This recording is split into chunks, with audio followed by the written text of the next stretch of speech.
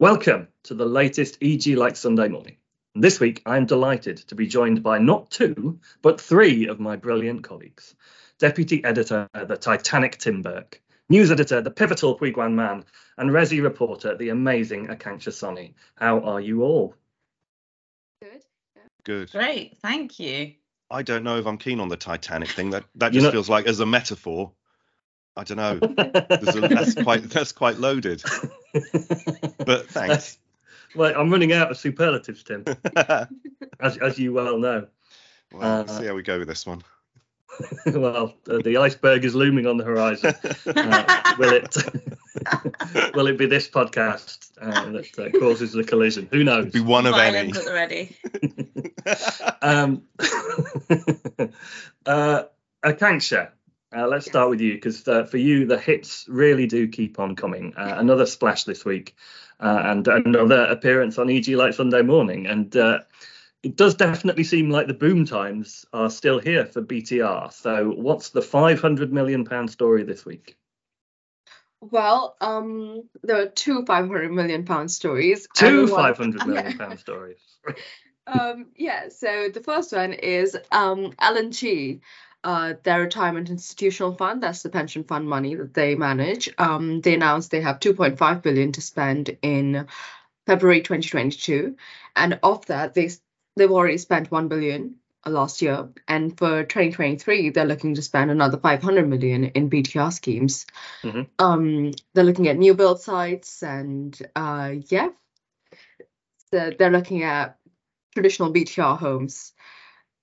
But we also have Hub that is looking to build a portfolio of 500 million GDV of BTR sites, as well as they're looking at this new venture, Hubcap. Mm-hmm. That is, they're going to acquire old office buildings. They're looking at over 20,000 square feet, and they're going to convert them to hotels, apart hotels, student, co-living. So of their 500 million target, 300 million is traditional BTR and 200 million is Hubcap. And then we also have Amro, who has announced that they're going to double their portfolio in the next 4 years. So currently they have a portfolio of £1 billion in the UK, and they're looking at 2 billion in the next 4 years. And they're looking to spend 200 million in acquiring sites. They're also looking at old office buildings or sites that have lost value over the years. And they're also looking at brownfield sites to acquire. Okay, we'll probably return to repurposing old offices a bit later on with Pui, but is £500 million now your new benchmark? Akanksha, are you a bit like Naomi Campbell? You won't get out of bed for less? Yes, that's the one to break. So I think, Akanksha, then Tim sees your combined £1 billion and raises you £8 billion. So can you talk to us about the Earl's Court master plan and your experiences of visiting the site, Tim? It's only bloody finally happening. It's here. The master plan is here. Capco couldn't do it, but Delancey and Transport for London reckon they can. Yeah, they revealed the master plan for the Earl's Court redevelopment this week. A long time in the making, but 8 billion quid in GDV. 4,500 homes, loads of which will be BTR, obviously, because you can't build a scheme of that scale without loads of BTR in it at the moment. New offices, a massive park, and while you wait for that, you've got David Attenborough narrating an interactive BBC exhibition, which I think is one of the coolest meanwhile uses I've ever heard of for a big redevelopment scheme. It all looks very cool, and I went out to take a tour of the site, which doesn't look very cool. It just looks like a massive building site at the moment. But the most interesting thing, you took photos and you shared them on Twitter. I took photos, I shared them. Even when taking them, I thought these aren't the greatest. These aren't the greatest shots in terms of sort of showing the action there. But they did what they needed to do. I think the coolest bit of it is this structure they have called the Table. So this is part of the old exhibition centre, and it's this huge sort of concrete slab that just sits in the middle of that site. And they're going to work out ways of getting people up onto it that don't involve going up several flights of sort of rickety stairs, which they've got at the moment. And then that's all going to be turned into parkland in the middle of the site, which I think is quite nice. It doesn't, from looking at the plans, it feels it doesn't feel as densely put together with buildings as a lot of these kind of schemes do. There's going to be, if that plan comes through, lots of open space, lots of parkland, lots of ways to get across that site. You've got three tube stations around it, but they're all a real trek away from each other at the moment. If that all works, you can whip between them much more easily. I thought it all looked pretty beautiful. And what's the time scale? Timescale is plans for the first phase, which will be, I think, about 1,300 homes, office building and the parkland, go into planning later this year, hopefully get started on site 2025, which feels like it's a long way away, but that'll be here before you know it. Absolutely. Meanwhile, as Akanksha and Tim's eyes have been lighting up with billions, Pui has been all about discount supermarkets. What that says about their respective lifestyles, I don't know. But that all said, Pui, Aldi are looking to splash the cash, aren't they? So what are they shopping for? Yeah, so I mean, I guess, yeah, so it's been I think it kind of plays into really the wider conversation we've been having, and that tying in with that sort of momentum in BTR that Akanksha's just sort of told you about it. There's just more chat again about sort of spending and investment into growth, which is just quite encouraging to see, really, isn't it? And yeah, one of those things is Aldi sort of pledging to a multi-million-pound sort of expansion drive into almost doubling its estate in within the bounds of the M25, and I guess taking on Lidl, because Lidl seems to be quite dominant here, but now Aldi less so, and now Aldi is looking to really step it up. And yeah, they are looking at empty office blocks and new housing locations and freehold town centre and edge of centre sites as well, for property development. So you never know, that empty office just around the corner from you may become an Aldi. Who knows? Possibly so, and perhaps some opportunities might open up for Aldi in Spitalfields, Tim, after the sad news that Time Out has called time on its plans for a giant food market. Not, I assume, because of the nationwide produce shortages, but because of their despair at the planning process. Is that right? It is. This is sad. As Pui has put it, it feels like Time Out can't really catch a break when it comes to getting a big London food hall market off the ground. So they tried in Waterloo, but COVID put paid to those plans. More recently, they were trying to get something off the ground in Spitalfields. It ended up, this would have been a 12 kitchen food hall, so really would have been quite the spectacle. And they've proven that this model works in several other cities around the world. This time they got recommended for approval.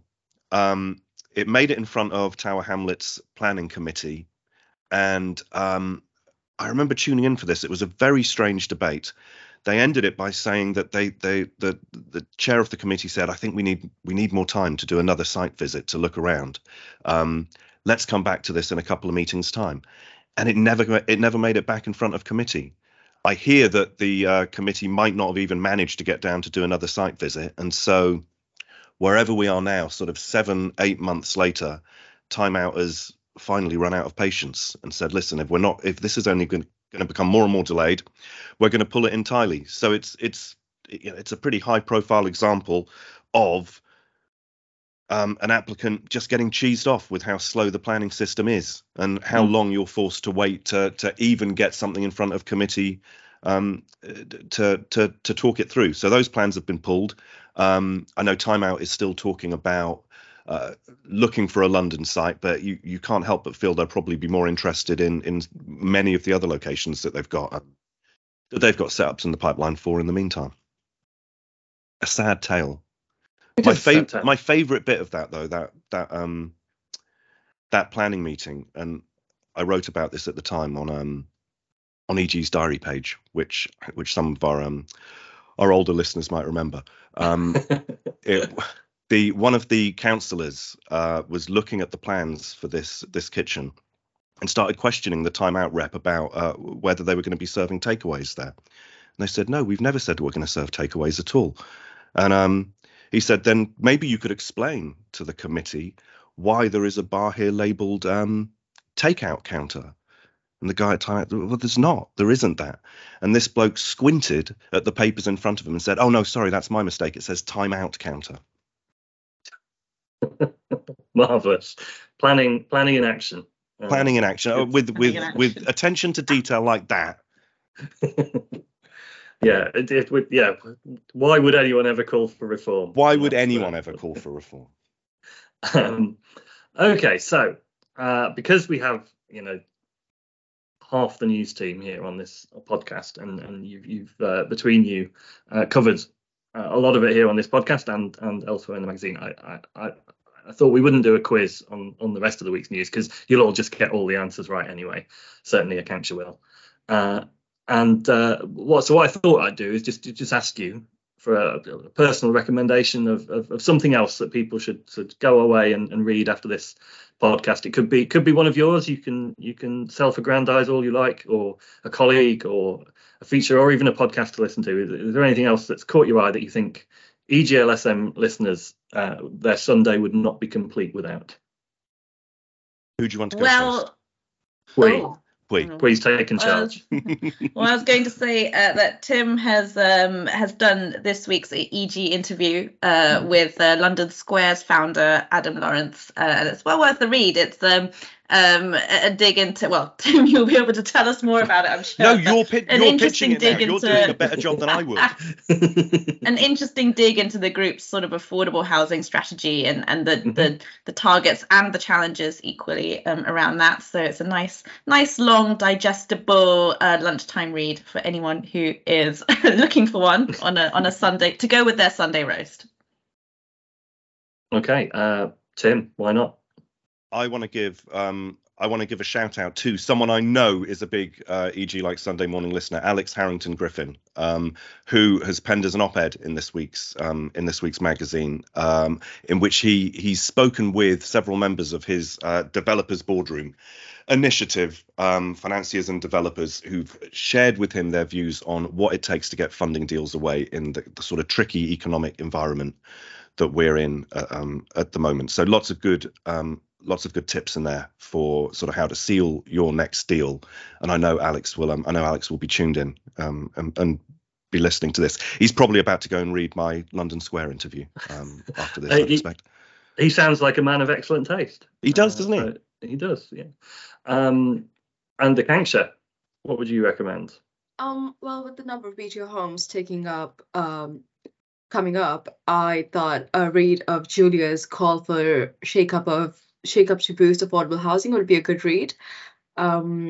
It's about a public rental homes fresh perspective report by Peter Bill and Jackie Sadek, just about how public-private partnership models could be changed to tackle the need for affordable housing.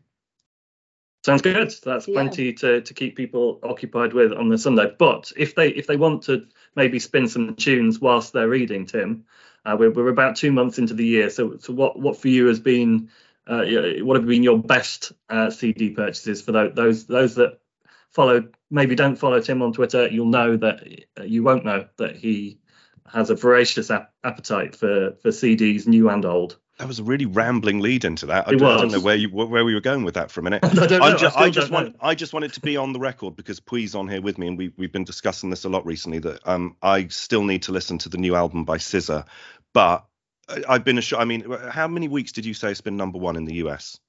Just like many, a record, many. Like I think it's gone into double digits now. Well, and digits. I really want to listen to it, but my problem is because I can't buy it on CD, and I despise using Spotify and all these things. I still haven't checked it out. So maybe this will be the weekend that I buckle and have it on like some terrible little set of Bluetooth speakers or something like that. But probably not. I'm probably just gonna have to sit and wait for that one to come out on physical, as we old school heads say. I keep sending him individual tracks to listen to just while he waits, and I feel like at this point it's gonna end up the entire track list. I've probably heard the whole album.